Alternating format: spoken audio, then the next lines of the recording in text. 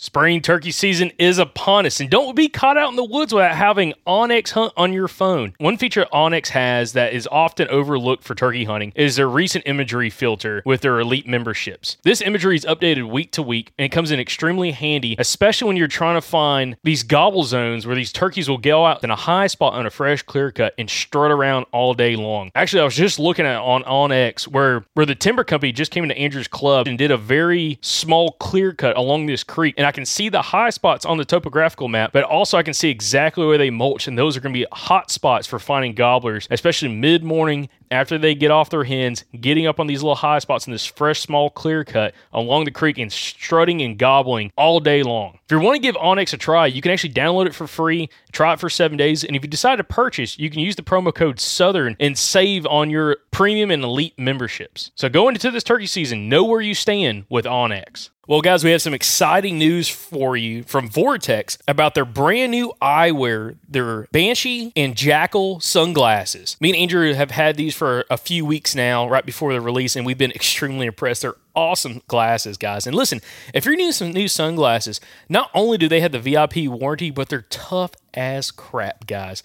Scratch-resistant eyewear, it's extremely important. And also, they have safety features as well. So when you're out shooting at the range, again, these are rated glasses, so you are going to be more than protected when you're at the range. But they also look fantastic when you're out around town. So right now, Vortex has some special pricing on their website, which is vortexoptics.com for the new eyewear. But also, if you use the code Southern20, you get to save even more on this special pricing for right now at vortexoptics.com. Again, check out the new eyewear from vortexoptics.com and use the promo code Southern20 to save on their brand new eyewear.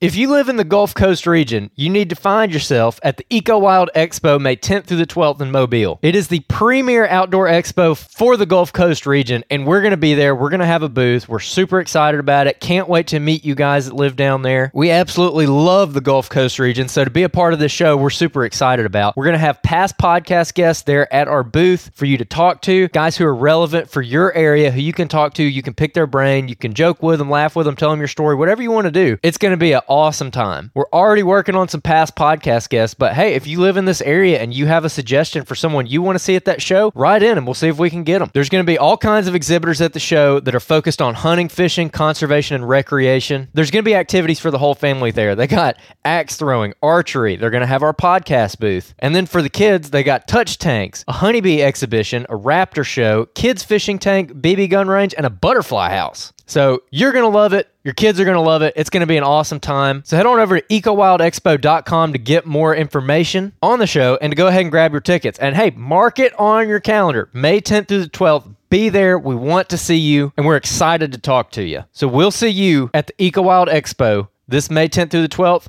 at the Mobile Convention Center in Mobile, Alabama. Another day is here, and you're ready for it. What to wear? Check. Breakfast, lunch, and dinner? Check. Planning for what's next and how to save for it? That's where Bank of America can help.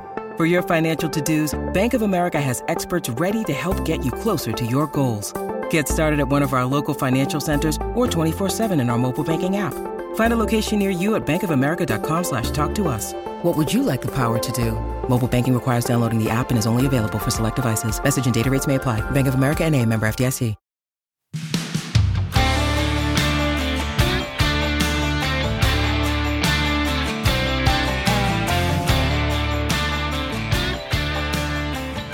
Welcome back, everybody, to another episode of the Southern Outdoorsman Podcast. Got a lot to discuss this week. We're hitting some listener Q&As towards the end of the show. If you want to skip ahead to those, you can go to the show notes and you can find the timestamps and go ahead to those Q&As if that's what's grabbing your attention about this podcast. But in the meantime, we're going to talk about Jacob Leishen's episode as well as an encounter with our target buck at the club.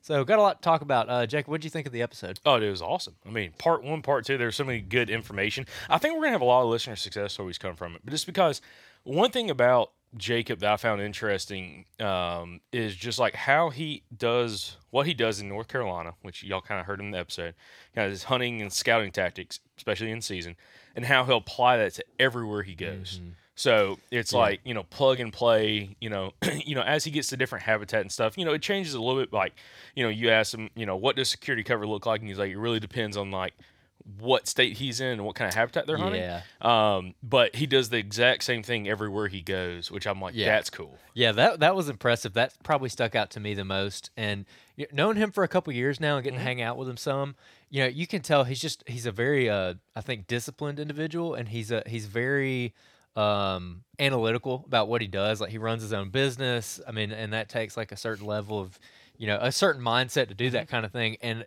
I can almost see that like in his hunting, where he's like, this is my process. This is what I do here. This is what I do there. And then I do this, and then I do that. And like, man, he's got it down to a T. And that was really interesting, because I'm like, man, you really thought about this. Yeah. I mean, like, not like me, like spaghetti brain. Like, I'm just like, oh, I don't know what to do. Like, deer, Jacob is like, no, I got a process. Yeah. And that was very impressive to me. And I feel like he did a really good job of taking stuff that maybe a lot of people hit on over the years who we've talked to, and he implements a lot of different tactics, but he explained it in a really cohesive way that I feel like was really good. Yeah, absolutely. I mean, that, and, another thing that I found interesting is like how, especially, in North Carolina, he's got cameras out, okay? And he talked about that. But when he like travels other places and using the same strategy, he's not implementing trail cameras. So when he's talking about hunting like a specific deer, some people may not have picked this up, depending on how intently they were listening, but he's not using trail cameras to find a specific deer. He's finding a specific sign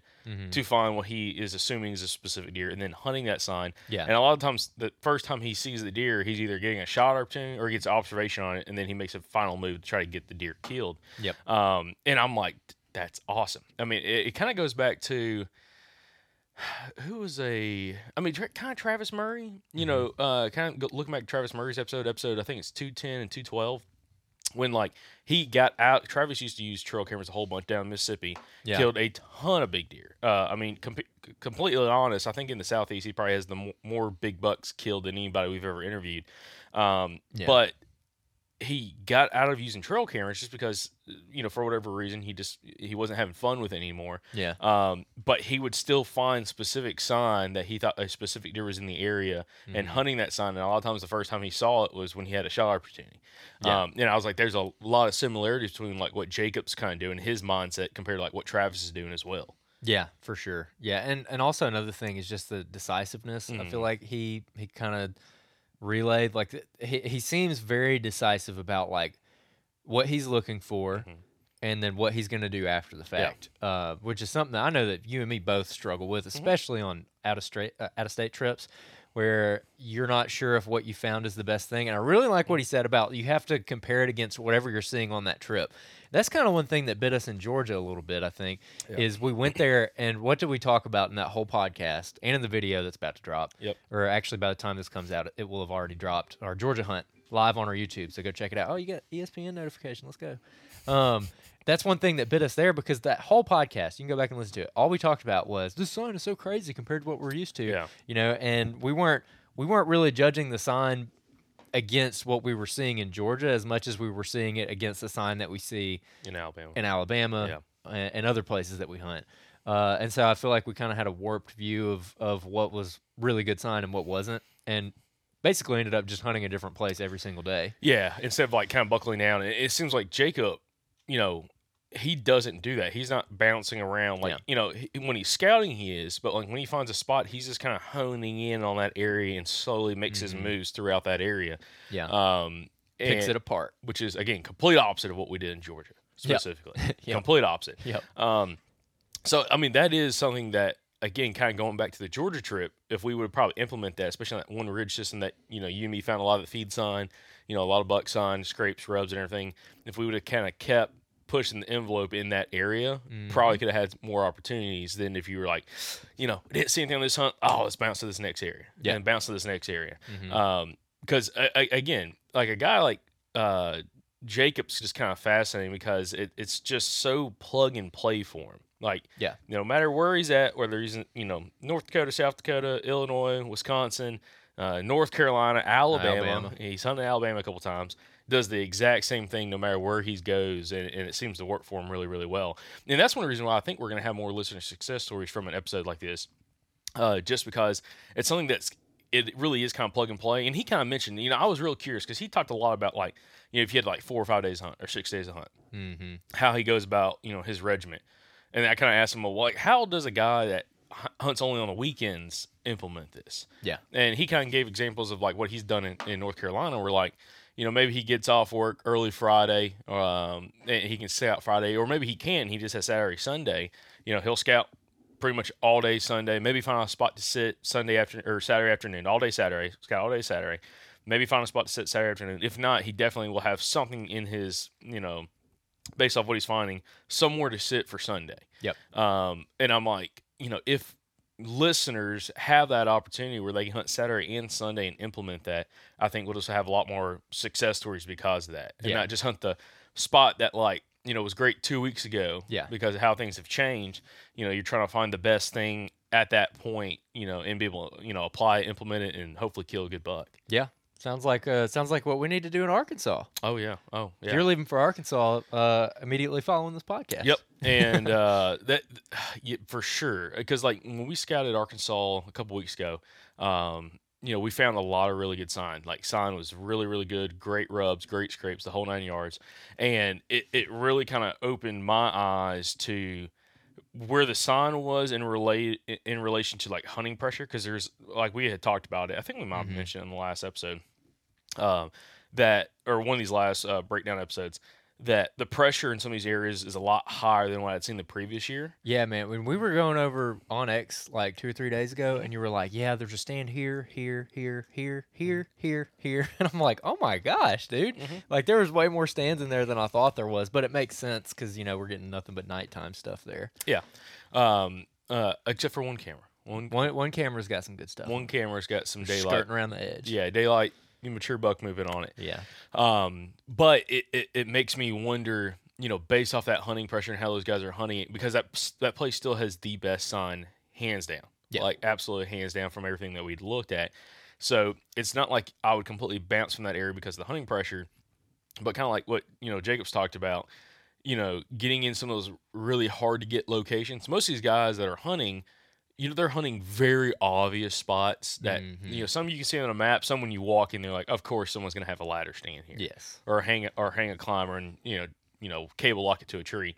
But you start finding some of those more, I guess, once you find the hunting pressure where all those people are at, you can kind of see the area that you presume, whether you've scouted it or not, there's probably less pressure there.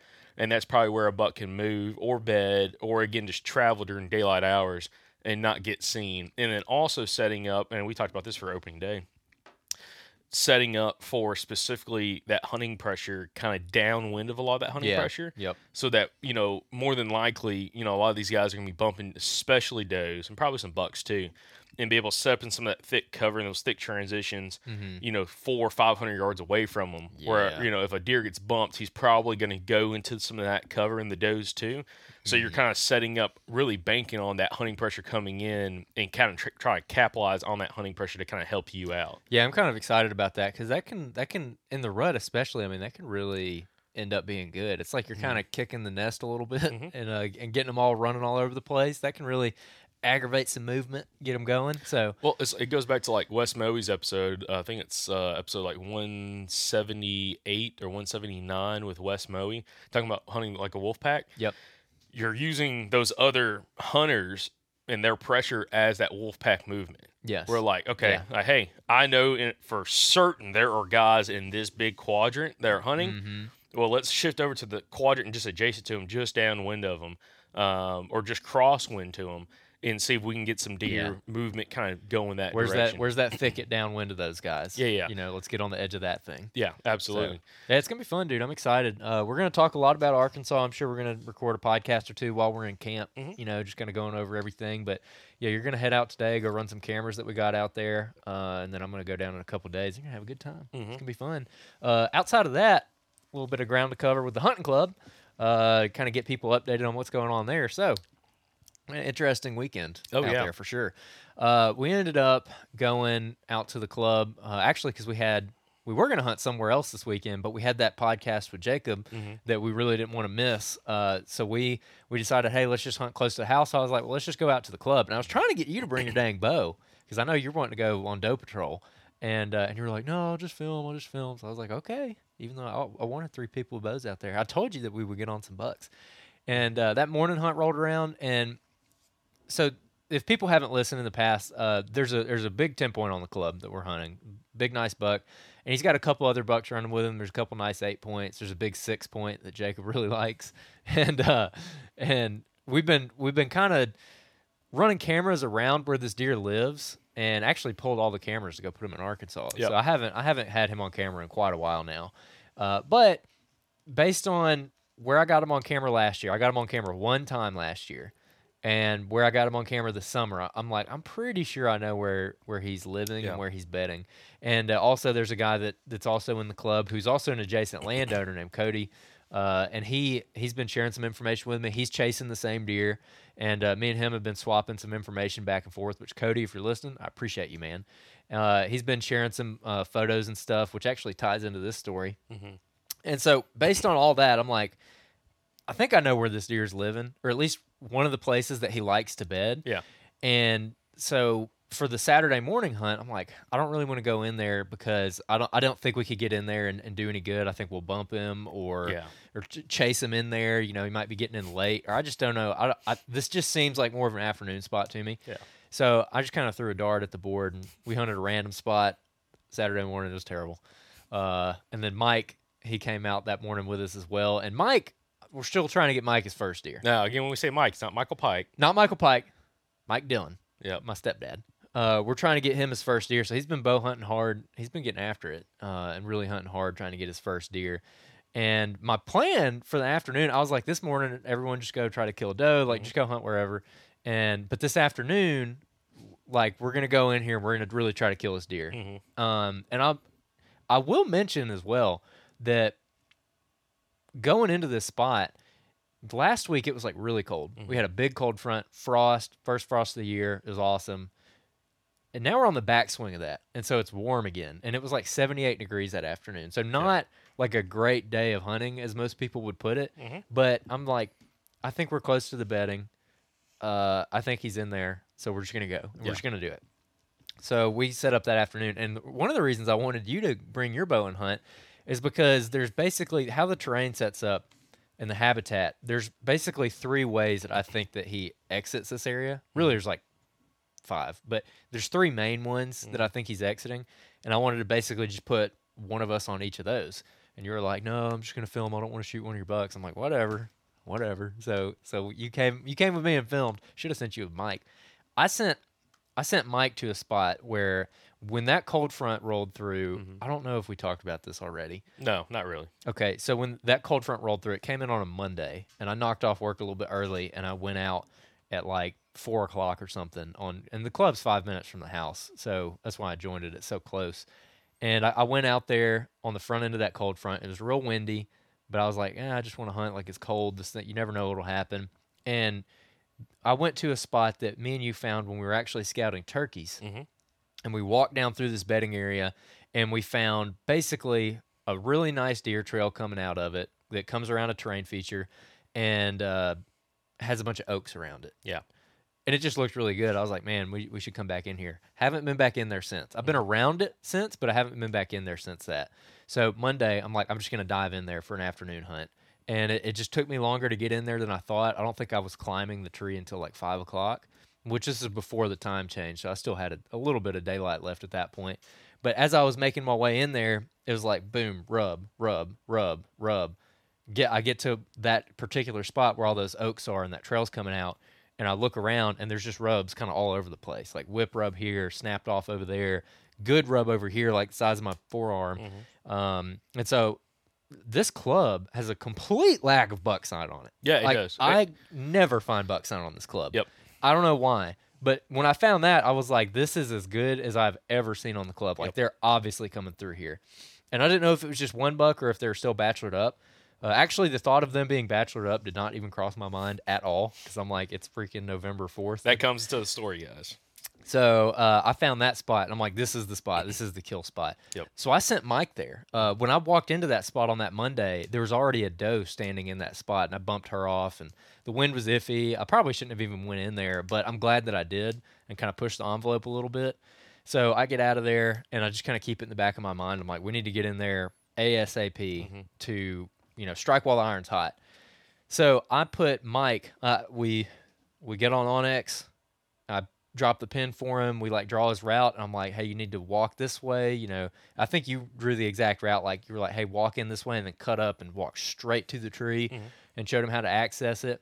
And so we sent Mike to that spot, and me and you went to a different spot that it's another spot I haven't been to yet, but I've had cameras essentially. It's a habitat break, so it's where one thickness of pine meets another thickness of pine. So like unthinned pines meet thin pines basically, and it's really really thick right there, and it also falls on an interesting terrain feature. So I wanted to go to that spot because I've had bucks on camera on both sides of it. So like 100 yards on each side of it, there's trail crossings, and I've had them on camera in both of those in daylight. So I'm like, they're spending some time in there for sure. So I want to dive in and check out that little terrain feature. So that's what me and you did, kind of an experimental sit. We get in there and we ended up finding some whip rubs pretty much right off the bat. Some pretty nice ones too. There was one about the size of our thumb that was ripped off. Yeah, but it's like subtle because it was. I think a couple of them were maybe a little bit fresher, but a lot of them were like right when the velvet came off. It looked like because like you really had to look. You're like because like the one I saw that was broken off, the one you're talking about. At first I was like we were standing there like at that transition, and I just happened to look down. I'm like that sapling looks a little funky because it was it was broke off probably probably 6 inches off the ground, something like that. And I kept looking at it. I'm like, that sucker's broke off because the top was laying there. But there was no leaves on it because, again, it was early and all the leaves had fallen off already. But I'm like, there's deer coming through. But also, one thing you mentioned in Jacob's episode when he was talking about, like, the leaves and, like, like the crunch or, like, I think, was that with Jacob? No, that was with Jamie. That was well, that comes up next. That comes out soon. But anyways, like the whole leaf aspect, like we got in there and there was a trail a little bit lower down when we were kind of working up into the spot. Pretty good trail. But we get up there and it was just kind of like meandering. Yes. Like the trail system was kind of meandering. Like it wasn't like a hard line trail, but you like get in a spot and all of a sudden like the leaves were going from like being real loud and lofty to like they were kind of like broken up. Yeah. And like kind of like in like an area kind of moving out. Like, okay, well, there's definitely deer walking through here. Yeah, that's something that y'all will hear in an episode coming out soon. Yeah, because we discussed that with a future guest, and we actually talked about that scenario where it's so dry. There's some hickories dropping their leaves in there, and those hickory leaves are just like sitting like this high off the ground. They're just like real dry, real crunchy, and so it was loud as crap going in there. Yep. But you got to that spot and it got quieter, and they were all kind of crushed. Little woodsmanship. What did we do to kind of cover up our sound as we were walking in? Listen, I was putting that sweet little hen yelp out there. That little yacht yacht. I put that yacht yacht on them. Y'all go check out the yacht yacht podcast live. The yacht yacht show. Best intro in the game. Oh my gosh, man, he's hilarious. Anyways, so yeah, we were walking in. I was scratching a little bit and just doing a little hen yelp, and that helps a lot, man. But give us a hen yelp to give listeners. That crap works. Natural voice. So just like that. I can't gobble, but gobble out. Yeah. So just walking in, doing that every once in a while, and that puts them at ease because thankfully turkeys walk around on two legs like we do. Yep. So you can sound just like a turkey, and they make a lot of noise. Yeah. And I'll be danged if we weren't halfway up the tree and a big old gobbler came up in there, son. I was like, we hear something walking it, and you're like, what is that? I'm like, because I was I was like 3 sticks high. And all of a sudden, I like look down, and he's like coming just right down below us. At like, swinging beard. So. Yeah, it just. And I was like, oh my god, because like at first, like, is that a deer? And I'm like, oh my god, it's a turkey. It's a big gobbler. I'm like, drop a pin on him because we're coming back in the springtime. Oh yeah, dude. He had one of them beards that goes out and kind of bulbs out at the bottom. Yeah. Oh, but he big old body turkey, dude. Like, oh yeah.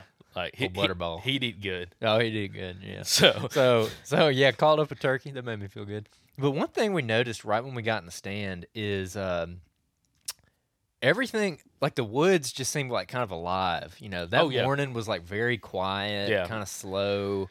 Like the squirrels weren't even moving. When we got to this spot, man, there were like 85 squirrels just having a great time. Squirrels, birds, everything. Like the woods were just alive. Yeah, which is kind of interesting. Like you hear other people talk about that. Like you get in a spot and like for whatever reason, it's like everything's awake and active. And by God, the deer were too.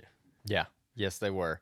So basically, to cut to the chase, Mike ended up having an encounter. So he went and got in that spot. He got in the exact tree that I told him to get in. He got in the same tree that I got in last time, and it's a good tree to get in because it's a white oak. It's pretty big. It's really comfortable for a saddle, perfect for a climber, and you have. I think it's a maple right next to you to your left, which is where the deer come from. And this maple is like very bushy and thick, and you could just barely see through it in some spots. I mean, you got to like kind of look through there to see through it. But I was telling Mike, I'm like, you're going to hear them coming because it's going to be really loud. But also, you can just kind of watch over there and just see if you can catch any movement. And if something's coming, you're going to be able to catch enough bits and pieces to know what it is. You know, if it's a nice buck or a doe or whatever. And you can move as much as you want behind this thing. Like, they're not going to see you. And by the time they pop out, they're going to be 15 yards broadside, and you should already be at full draw. So Mike, he went and hunted that spot, and at 5:30, which is a good hour before dark, a good hour before shooting light ends, he hears something, and lo and behold, here comes a bachelor group of bucks right down the hill. Yep. Right down where all the whip rubs are. Where these white oaks are dropping. There's some sparkleberry right there. It's real rocky. He had the encounter I've been dreaming of. Oh, my God. Oh, my gosh. Yeah, quote-unquote early season, because this is super far from the rut. This place isn't right to, like, January. Yeah. And to have a batch group of bucks come through like that. Oh, yeah, dude. Like, yeah. Oh, my God. So, it was... and like, 2 or 3 shooters in the group. Yeah. You know? Three shooters in the group. So, yeah, Mike's trying to get his first deer. That's why I put him in the spot. I mean, I thought some deer would be coming through there. I did not expect the bachelor group that we had on camera all summer to be coming through there. Same bucks. And to give a little backstory as well, like, we've talked to Mike, like, whatever is legal, shoot it. Like, for your first year, like, get some experience. So, spike, doe, whatever, doe fawn, big giant buck, whatever. Yeah, and just by happen, 3 of the biggest bucks on the property. Yes. And 2 small bucks come walking by at 25 yards. Yeah. Maybe? So the lead buck was the Big Ten. Yeah. So he came out first, which is kind of interesting. It was the Big Ten. It was an 8-point we've had on camera. Mm-hmm. The Big 6 we've had on camera, and then 2 spikes. So they came out in that order, and they were feeding around Mike. The Big Ten got to about 25 yards, and it's still like light outside. He was like these bucks were like standing there like looking into the sunlight, like the sunlight's beaming off of them. I'm like, oh, I wish I was there. That sounds awesome. Should have sent Jacob with Mike with the camera equipment. And he was just feeding under those oaks and in amongst that sparkleberry. And Mike took a crack at him and smoked a limb. Which, okay, so Mike texts me. We're in the stand. Mike texts me. He's like, just shot at a buck. I think I hit him. And I was like, oh my gosh. So we called him. And basically he said when he shot, he heard like a loud whack. He's like, I don't know if that means I hit him or not. Because Mike hasn't, he's never shot a deer with a bow yet. But he said it didn't sound like it hit the dirt. Yeah, because he's missed a couple deer this year. Yeah. And he's like, it didn't sound like it hit the dirt. Yeah. And I was like, but it was like a loud whack. And he's like, yeah. I'm like, you might have got him. Like, I thought he hit the deer. Yeah. Because he was standing in like all these rocks. There was a whole bunch of rocks around him, and it is extremely rocky in there. And I was like, if you missed and hit a rock, it would have been a very distinct sound. It sounded like a 22 going off. Yeah, I mean, it would have been like a very loud, sharp sound. And he's like, no, it was like a whack. And so I was like, well, he either hit a limb or the deer. And I'm hoping he hit the deer. And after we get off the phone with him, we have a couple does walk in on us. They came down that bigger trail that we were set up basically right on top of. And this doe kind of fooled us a little bit. She's lucky she had like this fur on her ears or whatever. So she's walking in, and she had like a little white streak of fur like on the outside of her ear. No, well, I think maybe it was the outside. It was right on the edge of the ear. Yeah, but like when she's walking in, I'm like, I see the deer coming, and I'm like, I'm like, I can see them really good when they're coming in, and I'm like, oh, it's a spike. I thought the same thing because you're trying to get your bow, and I didn't know it was a doe. I could see her probably 30 yards maybe. Yeah, and I couldn't see. I couldn't tell it was a doe until she's like 15 yards, and I'm like, it's a doe. It's not a spike. It's a doe. And I'm filming her. And, like, see, I was on one side of the tree. You're on the other side of the tree. And on my side of the tree, I felt pretty exposed because I'm like, I can see them plain as day. Like, there's not a whole bunch of stuff in the way. And I'm, like, just filming. I'm like, dude, if she looks up here, she's going to be like, what the heck is Oliver Anthony doing up in that tree? He's like, hey, I love your song. Yeah. And anyway, but But she never did. But it was kind of a cluster because again we're still game trying to shoot a doe too, man. Oh, I was gonna smoke that doe. And yeah, I was trying to get turned around. So I'm like flipping around because she's on my weak side, and there's two of them, and I see the first one coming, and she was kind of a smaller doe too, and she was coming to us, and I saw the same thing you saw. I'm like, oh, it's a spike. And then like 3 seconds later, you're like, it's a spike. It's a spike. I was like, crap. But then the other doe was swinging right through one of my lanes, and it was one of the lanes that I didn't have to like completely go up under my tether and like turn around to shoot. It was one that I could just swing and shoot off my offside. So I switched to do that, and the lead doe, who is at this point is like 12 yards away, she smells something. I think she smelled something. I don't think she saw us, but she smelled something. And she kind of stopped, and she's like looking around, and then at that point, that's when we realized she's a doe, and she's like stopped behind this big limb. But I've got a hole in that big like leaf cover. I've got a hole like about that big, a little bigger than a dinner plate, right on the kill spot. I mean, like perfect right there, and I feel very comfortable taking that shot. And so I'm like, crap, because now I'm like, I could draw and take the shot, but the problem is I'm just like leaned back a little bit too far, where in order to like get up, where I can shoot through that hole, I would have to basically like lean up, and I didn't feel like I'd be very stable, even though it's like 12 yards, because I've already had a bad experience with the deflection this year. Yeah. So I'm like, I'm not going to risk it. I'm going to just see if she moves a little bit, or if this. I needed the other one to take like 2 steps, and she would have been wide open at 20 yards, and I would have felt very comfortable. Well, this is a good lesson for listeners, a good learning lesson. When you think turkey calls, think of Houndstooth. Houndstooth Game Calls is a company based right here in Alabama, actually based out of Tuscaloosa, and they have been making some of our favorite turkey calls since 2012. Y'all head on over to their website, see what they got. They got a little something for everybody. They have a huge selection of different mouth calls, different cuts, different reed configurations. I like to go on there and get 5 or 6 different mouth calls and just run them, see which ones I like the most. You know, some days I might like the KB hen, some days I might like the ghost cut. Some situations I might like the country girl call, that I can cut on really hard, where on other situations I might like the all pro that I can get a little bit softer on. Bottom line, there's something for everybody and something for every situation. And hey, you can get 15% off of your order at Houndstooth Game Calls by using the promo code SOP24. That's SOP24. Use that promo code. It'll get you a discount, and it helps out the podcast. True Lock Chokes has been made in Georgia since 1981.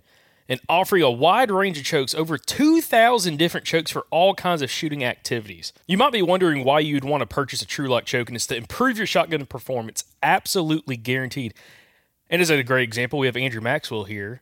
And Andrew, you've had some pretty good luck, again, kind of switching out chokes and trying out the Precision Hunter choke from True Lock. So, Andrew, what's been your experience so far? Yeah, I've used the same choke for several years now. I never really thought much of it, and I got the True Lock choke in. I patterned my gun with the first choke at 30 and 50, and then I switched to the True Lock and changed from 30 to 50. And the 50-yard pattern on my gun with the True Lock choke is unbelievable. Like, everybody's jaws were dropping. Like, when we were out there with Mike and Sam, we were all super impressed. I mean, it's throwing a better pattern at 50 now than it was throwing at 40 before my old choke. And Andrew, you're shooting the Precision Hunter choke from True Lock. It's a great option. Same chokes I have in my shotgun. So guys, if you want to give True Lock a shot this spring, you can head over to TrueLockChokes.com. That's TruLock chokes.com. You can also use the promo code SOUTHERN at checkout at TrueLockChokes.com and save 10% on your order. Again, give True Lock a shot this spring, especially if you're not happy with the performance of your shotgun, and shoot with a more deadly pattern with True Lock. So Andrew's talking about, we're talking about these deer coming in on Andrew's weak side. So they're coming from his right side as a bow hunter. And when you were spinning around, like when we first thought it was a doe or a spike, I thought you had already spun around where you had your tether, had your back up against the tree with the tether coming across the top so you could shoot it. So I thought you were good because I never looked back at you the whole time. I was just just fixated on the deer and filming the deer. And that's a good lesson for everybody. Like, if you're hunting specifically in a saddle, or a lock on too. You spin around, but if you're hunting in a saddle and you have deer coming in, whether you're trying to shoot a doe or, to be honest, even if you're not quite sure you want to shoot a doe, maybe try to shoot a buck, But a doe, like you see a deer coming in and it's on your weak side, as soon as you can, you should spin around Oh, yeah. and get prepared for it in case there's a buck behind them or in case you want to shoot that doe. So you're not trying to do it when we were trying to do it she was at 12 yards and you're trying to spin. And funny enough, like when you were like moving around, like you were moving around a good bit, and she never looked up at us. No. Like never once looked up at us. She kept looking like further I up the hill. completely spun my entire body around, and she never looked at Yeah, us. and I was like, huh. I'm like, we're about to get busted. We're about to get busted. We're about to get busted. And she just like never looked our way yet that close. Yeah. And but long story short, they kind of eased off. They didn't really like bust or anything. Like she kept smelling something. We had a squirrel come like hopping by us, and she never even looked at the squirrel. She kept looking like on the ridge. She kept looking up the ridge. I'm like, is something about to come off this ridge? Yeah. Because we could hear stuff up there. I'm like, maybe a buck's about to come down. Oh, that would have been crazy. Oh, yeah. But anyway, so she kind of like after a while, started getting. We were losing light and losing light and losing light and losing light. I think that whole encounter, I looked at the footage, was like 36 minutes long. Yeah. And finally, it kind of like dropped down the ridge. But one thing we didn't mention, so they dropped down the ridge and kind of dropped down below us, or dropped down the hill below us. And we kept hearing other deer walking around. Like they kind of go across the other side. And it's at legal light. And you can start hearing deer walking just down below us. I'm like, dude, it's like everything came out. Yeah. Like, Oh, yeah. Like everything was there. Yeah, there was a lot of deer in there. I feel really good about that spot especially going into the rut. I think that's going to be an awesome, awesome area. Yeah. You could sit the creek and shoot one crossing the creek for sure. Yeah. Because that creek is like very straight, and the creek is like, most of it is like ankle deep on a person, but there's little shoals in it. There's little spots where the water just kind of runs over the rocks, and it's just like not even ankle deep. Yeah. And the deer like to cross on those. And there's one straightaway right below where we were. Where, man, there's like 3 of those shoals in a row, and you're downwind of a food plot too, and it's a good spot. So I think that might be something we end up doing in rifle season, is just sitting on the creek and you can catch one either running on either side of the creek, paralleling it, or possibly crossing the creek on one of those shoals. Yeah. So yeah, it's pretty neat little area. So yeah, that didn't work out. Ended up just kind of letting them go. Like there was a few instances where I could have forced a shot, but I'm just like. No, I was thinking, I'm like, don't force anything. Because first off, we had to do Jacob's episode in like an hour and a half. And we had a potential, track job and everything with Mike too at this point. So I'm like, I'm only going to shoot this doe if she's like, just makes it way easy. Yeah. Because, they kind of turned around and started to run off a little bit. And they ran like 10 yards and then stopped again. And they came back. Yeah. And when they started coming back, I'm like, oh, babe, you're about to get it. Yeah.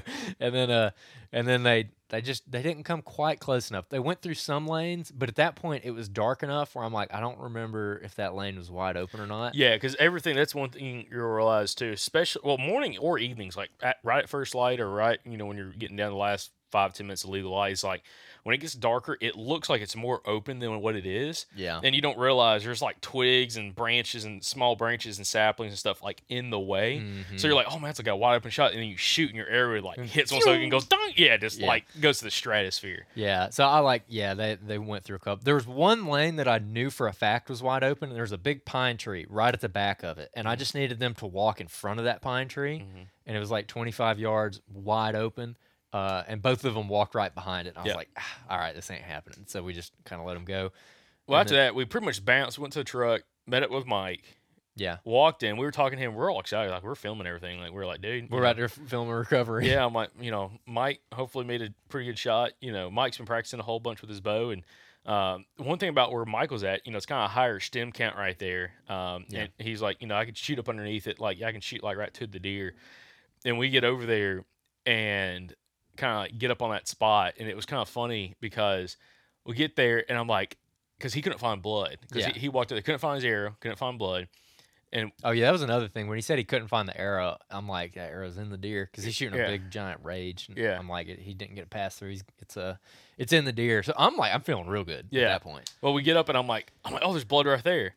Oh, and we're like we're all like jumped up anxiety, and I ran up there. Yeah, we like a little kid ran up there, and it was like just a couple yards in front of us. We saw it with the light. And I got an adrenaline dump when you said that when we were out there. You're like, "There's blood." I was like, Yeah, yeah. I was like, oh, And we walked up and it was like a maple leaf or something that had like some red heat, like Freaking rookie. splotches on it. What And an amateur. Dude, oh man, it looked like it from distance. Total I was too amateur. I was too worked up.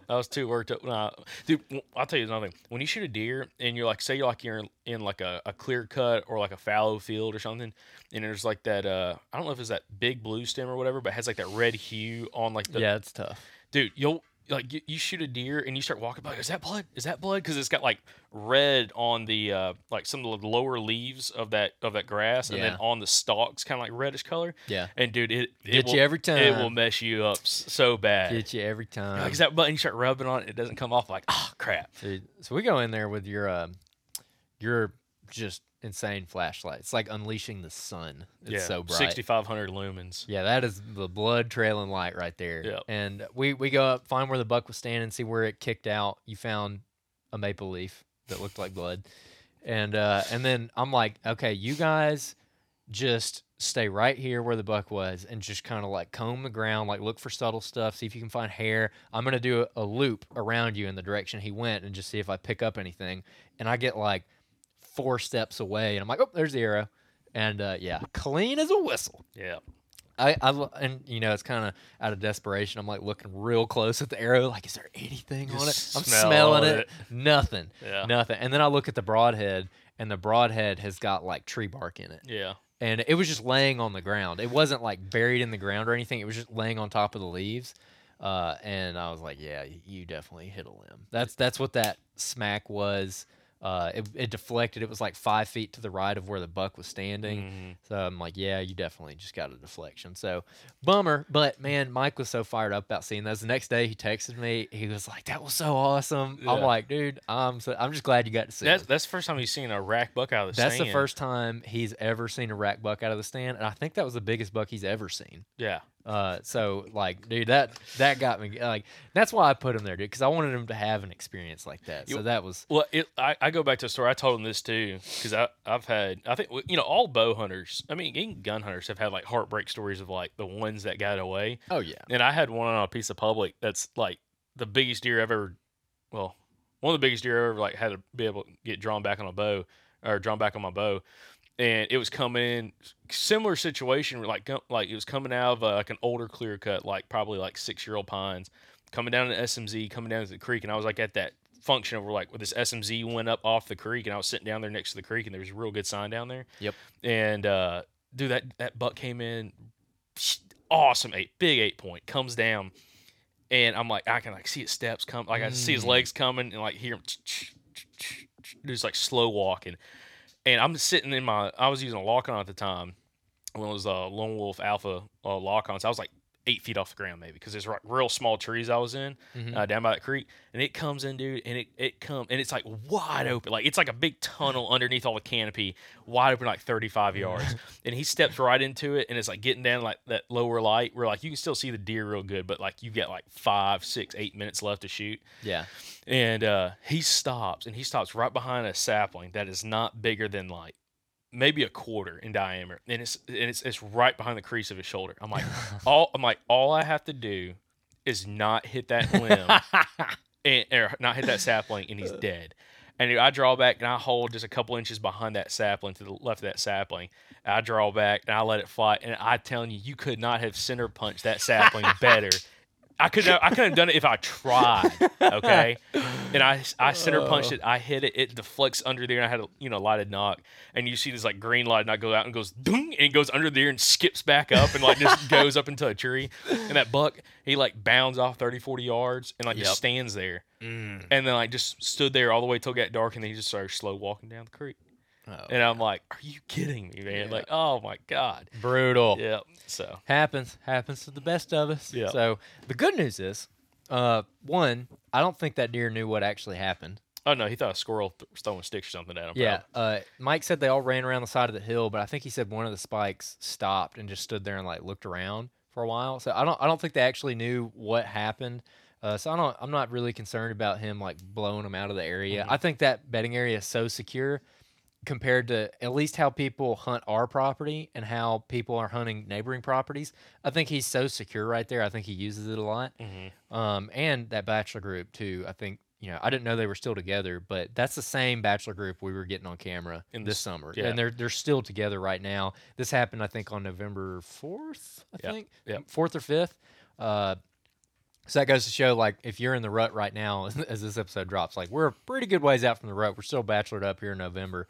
And I was talking to Cody. I told Cody, I'm like, hey, man, stepdad missed that 10 tonight. Yep. And he's got, like I said, he hunts a couple of adjoining properties. And he got pictures of that same bachelor group. It was the 10, the 6, and those other deer at 7:30. So 2 hours later. And it's kind of weird. Yeah. Really? Yeah, 2 hours later. Oh. And then again at midnight on his place. Wow. Yeah, interesting. We'll have to look at the map and check that out. Huh. Because the direction that they went, I was surprised that they ended up on his property. But anyways, so that was really good to know. The other good news, and this is what I told Mike, I'm like, sucks you missed him. Awesome encounter. We're not even close to the best part of the season yet.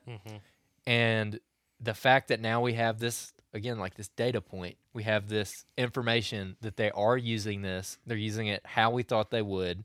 And just the overall number of bucks in there. I don't know how much they're going to disperse or whatever.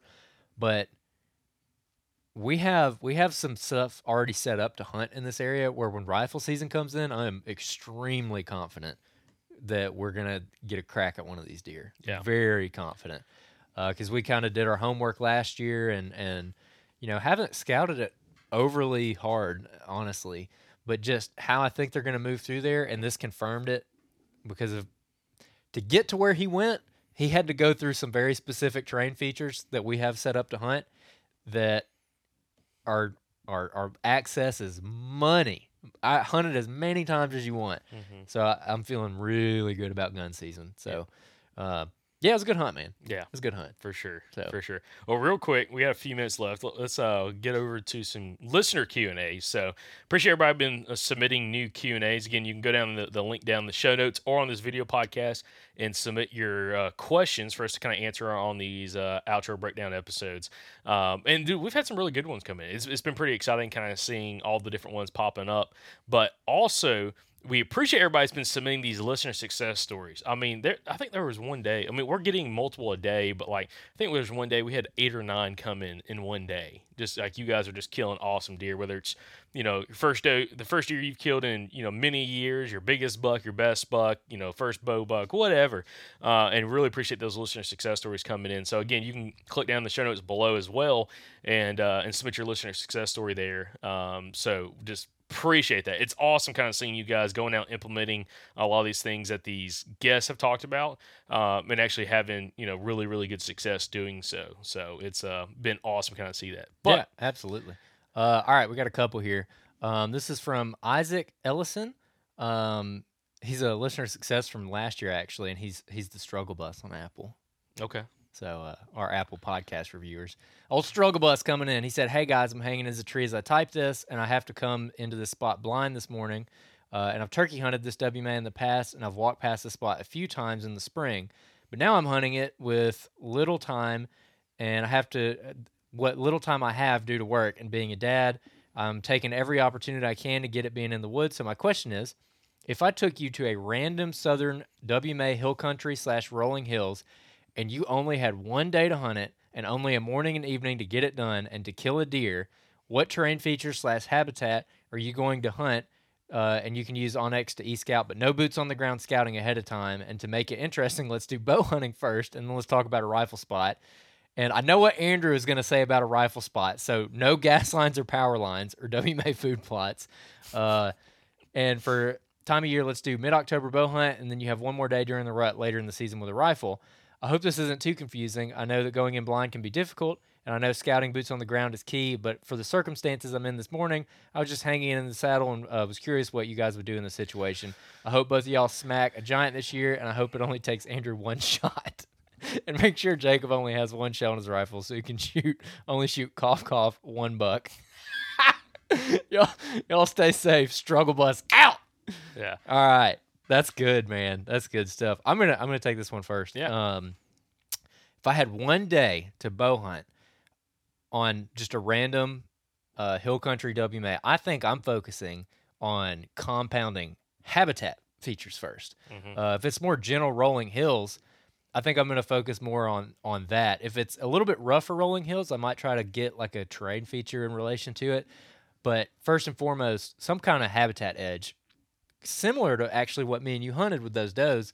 Kind of a, almost relates to what you're talking about, because I hadn't been in there before. I've been around it a little bit, but I hadn't been in there before. And the reason I went to that spot is because it was like hardwoods and then pines like hit those hardwoods. There was a unthin pines on one side, thin pines on the other side. So one set of pines was pretty open. One set of pines was extremely thick, and those came to an edge. And then that line, that hard edge, ran straight into the hardwood SMC. Yep. So you had like a three-way intersection of habitat types right there. And that's always a really good spot to start. And also, if you got one spot morning and evening, I would actually scout in the morning and hunt midday and evening. If you're just going in blind. Jacob will probably be different on that one. No, that's exactly what I was going to say. Really? Yeah, I was going to say kind of taking the Jacob Lishan approach is like maybe like at daylight, you get into a spot and you sit for a couple hours, especially like that mid-October time period, kind of like what Andrew's talking about, like the compounding habitat edges, not necessarily just terrain features. Now, if you have a really good terrain feature, like, whether it's a saddle, it's a thermal, or really a thermal hub would be awesome, like, or a bowl, where you have a couple different drainages come together, and then you have habitat edges all come together there. That would be really awesome, especially like on a morning sit. But just sitting until like 9 o'clock and then getting down and literally hiking yourself until you find something. But when you're hiking, focusing on those habitat edges, like don't focus on necessarily like wide open terrain features, but like focus on like the habitat edges. And especially the more habitat edges you have in one area, the higher likelihood you're probably going to have a lot more deer there. And also, did he specify whether he's trying to kill a buck or just any deer? He just said deer. Okay. Well, yeah, just deer. Awesome. Now, if you're trying to shoot a really good buck, God bless you. You can definitely do it. It's just you're gonna have to have a lot of boots on the ground, and it really comes down to like deer density. If it's a really high deer density area, it's gonna be a little bit easier to kind of find some of this stuff. If it's a little bit lower deer density, you're gonna have to walk a lot more in order to try to find these locations that these deer are using. But yeah, I mean, I would sit in the morning, that first morning until 9 o'clock. If you're seeing movement, great. But again, I'd go in blind specifically on habitat edges. Yeah, like just go in blind on habitat edges where you have at least. Two's okay, but really 3 or more habitat edges all come together. And then sit till like 9 o'clock. If nothing happens, get down and then start scouting habitat edges. Again, where you have multiple edges all coming together throughout that thing. And then kind of going from there. And then probably you're going to find something worth sitting on, by, mid-afternoon, late afternoon, and then hopefully have an opportunity right at there, right at dusk. Yeah, I agree. And for the rut, I don't know if I'd really change much about that. Well, he didn't specify gun hunt was during the rut. He said this later in the season gun hunting. Yes, he did. And then you have one more day during the rut later in the season with a rifle. Okay. Right, you don't listen. I just heard later in the season, with a rifle, and I was like, some of these states have like a little. I would push back. I would do the same thing for the rut. Because like here's my thing, like if you want to just boil it down, if you're in a situation where you don't have a lot of boots on the ground and you have to e-scout, I think compounding features are really like your saving grace in that situation. And not being so concerned with just being in a tree, first thing in the morning. Like if I was going in for one day on a rut hunt, I would locate several compounding features, whether it be habitat, terrain, or both, ideally both, where you got like 3 or more edges coming together, and maybe they're coming together right in a saddle or something like that. Ideally, have like a couple of those picked out, get out there at daylight, walk into them, check them out, and just pack a lunch and hunt the rest of the day. Yeah. Like, because here's the thing. If you literally have one day to hunt and you're very limited on your time, you don't need to like leave and go get lunch. Like you need to hunt all day, whether you're in a tree all day or whether you're like walking around and scouting and then moving around. Like don't waste any time going back to the truck and eating a biscuit and going to get a coffee or whatever. Like pack what you need and just maximize your time out there and stay out there the whole time. And even when you were working your old job where you were working like 65 hours a week, that's what you did, and you had a lot of success with it. You'd go to Tennessee and you'd have like 1.5 days to hunt. Like you'd have all day Saturday and half of Sunday, and you would just stay in the woods all day Saturday. Yeah, dark to dark. Yeah, dark to dark. You know, and that worked out a lot for you, and that's worked out for me too. So I think that's the main thing is like just spend as much time as you can in the woods, and but also the kind of like, you know, flip side of that is don't be so concerned with getting in a tree that you just set up on the first thing. Yes. You know, that's another thing. Cause like when you're under the gun like that and you have like a very, very limited time, like again, great examples, like what you're talking about in this question, like you have 1 day to hunt. Don't set up on the very first, you know, set of rubs or scrapes you find. Like you need to keep working until you find something that like in your gut feeling, you're not settling for it, but like you'll have a gut feeling. And this kind of comes down to some more experience and like really a lot more failure, but like you have a gut feeling like this is everything I should be finding. Yeah. With the right habitat, right edge, there's bedding super close. And that's another thing is like I would hone in so much on bedding in this area. Like if you only have again a day to hunt, you better be so tight to that bedding with a good habitat edge there that, you know, if something moves at any point, you're going to have an opportunity at least seeing or hearing that deer. Yeah. I wouldn't be, you know, you could use like Jonathan Bones tactics from a couple weeks ago where he was talking about like during rifle season, you know, he likes hunting hill country, a little more open woods, and he wants to get like those shot opportunities where he can get way downwind of a bedding thicket and just kind of like watch like whether it's terrain features, habitat edges, he can watch way up in there and kind of see when deer are kind of crossing through. And that can definitely work. And it's not a bad idea. I mean, you know, if this is a place that has a lot of logging activity, you know, anytime you can sit on a clear cut, there's always a good opportunity to kill a deer. But, you know, taking that out of the equation, if there's not much logging activity, getting in an area that, you know, it's just in your gut, the signs there, the tracks are there, the trails are there. You don't necessarily have to find, I think, rubs and scrapes, but if you can find some specifically rubs in an area along with a lot of tracks and trails, you're probably going to have a pretty good opportunity for some cruising movement, especially as we're talking about more during the rut when you have a rifle in your hand. Yeah, definitely. All right, we got time for one more. This is from our buddy Kyle Huffstetler. He said, I recently listened to episode 516 with Shane Parker, and man, it was a good one, but I got a few questions. There was a segment where he said you cannot access a west-facing hub from the west because you'll be chasing the deer up. I'm assuming this means if you're hunting, accessing them in the evening. He also said you cannot access an east-facing hub from the west because you'll be bumping deer down. Does this apply for the mornings before the thermals start pulling? Basically, you want your access to be from the direction that the thermals are rising or falling to be safe. I think I have a good understanding of it, but I bet I'm not the only one that would benefit from a little further breakdown of this topic. Thanks again, guys.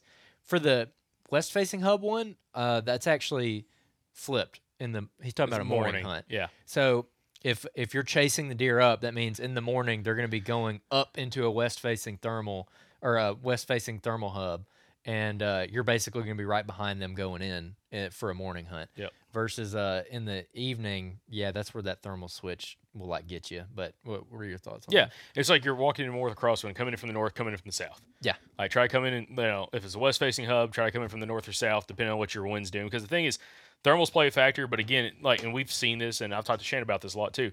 If you have very high winds, and when I say very high winds, when you get over 10 mile an hour, okay, now we're not in Kansas or Oklahoma where they have high winds all the time, but if you're over 10 miles an hour, that wind's going to swirl a whole bunch, and like those bucks can still smell stuff down there, but it's not as consistent as like if it's lower, you know, very light winds, you know, under 4 or 5 miles an hour, or just light and variable conditions where it's just a pulling thermal going downhill, especially in the mornings. But it's to try to come in with the advantage of coming in crosswind or cross thermal, where you're coming up from the south or coming up from the north for a west or east facing thermal hub. Yep. But again, it's super, super challenging because, you know, as Shane said in that episode, I'll be honest, we recorded that episode, I think at like 7:30 in the morning. Eastern time, which is an hour before where we're from, and we had hunted real hard, and I had so much caffeine and nicotine in my body, dude. You know, be ready for that episode. I was sitting there, and he kept saying that. I'm like, you need to repeat this again for me, like explain this again. But yeah, it's fairly simple. But like what he's seeing specifically in the mornings is those bucks are again coming up into that hub, so they're coming from like say like the mouth of the creek. Then as you go up into that hub, it starts splitting off. They're like working that up in the morning, catching all those thermals coming down. Yep. And then in the evening, they're like dropping off a point, cutting across it with the falling thermal, so they can smell everything farther up in that hub.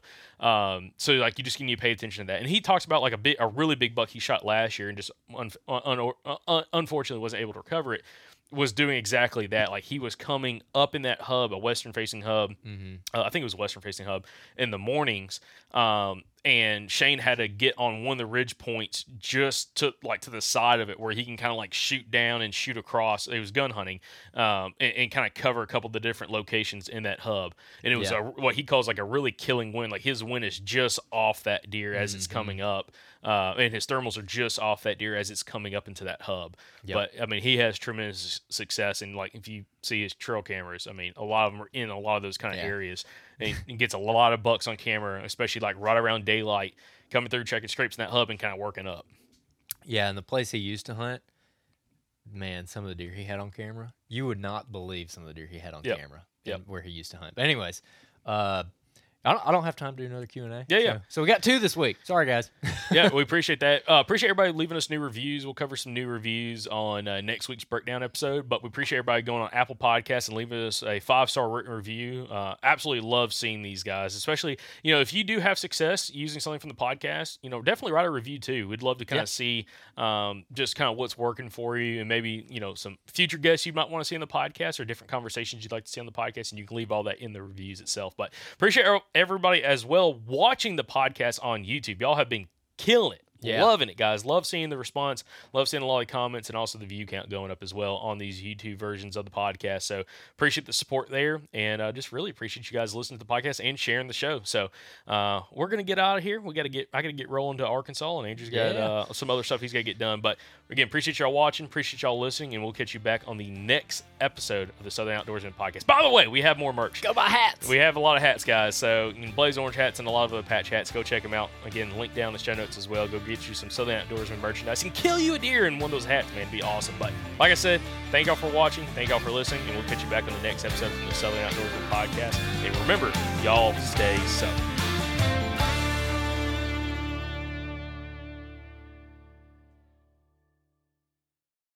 Y'all go ahead and write down the dates, June 28th through June the 30th. Go ahead and just mark those off your calendar so you can be at the Dalton Convention Center in Dalton, Georgia for the 2024 Mobile Hunters Expo. Y'all heard a ton of content from that expo last year that we posted. We talked about it a ton. Look, if you're the kind of person that listens to this podcast, this show was literally made for you. It was literally designed for you, which means you're going to love it. All the best companies in mobile hunting are going to be there. A lot of the best deer killers in the Southeast are going to be there. A lot of our past podcast guests are going to be there. It's going to be an incredible event. And hey, if you've been looking to either get into a saddle or maybe a mobile lock-on setup or just a different kind of tree stand setup, I'm telling you, it's worth the investment to go to this show because they're all going to be there and you will get to try all of them in person before you buy it. So you don't have to order something online and then wait for it and then try it when it comes in to see if you really like it. You're going to get to go put your hands on everything all in one day, test it all out, and figure out exactly what works best for you and have it taken care of before deer season starts. So like I said, go ahead and put it on your calendar, guys. It's a no-brainer. You got to be at the show. Again, it's Friday, June 28th through Sunday, June 30th in Dalton, Georgia. We absolutely cannot wait to meet you guys there and talk hunting. So we'll see you at the 2024 Mobile Hunters Expo in Dalton, Georgia.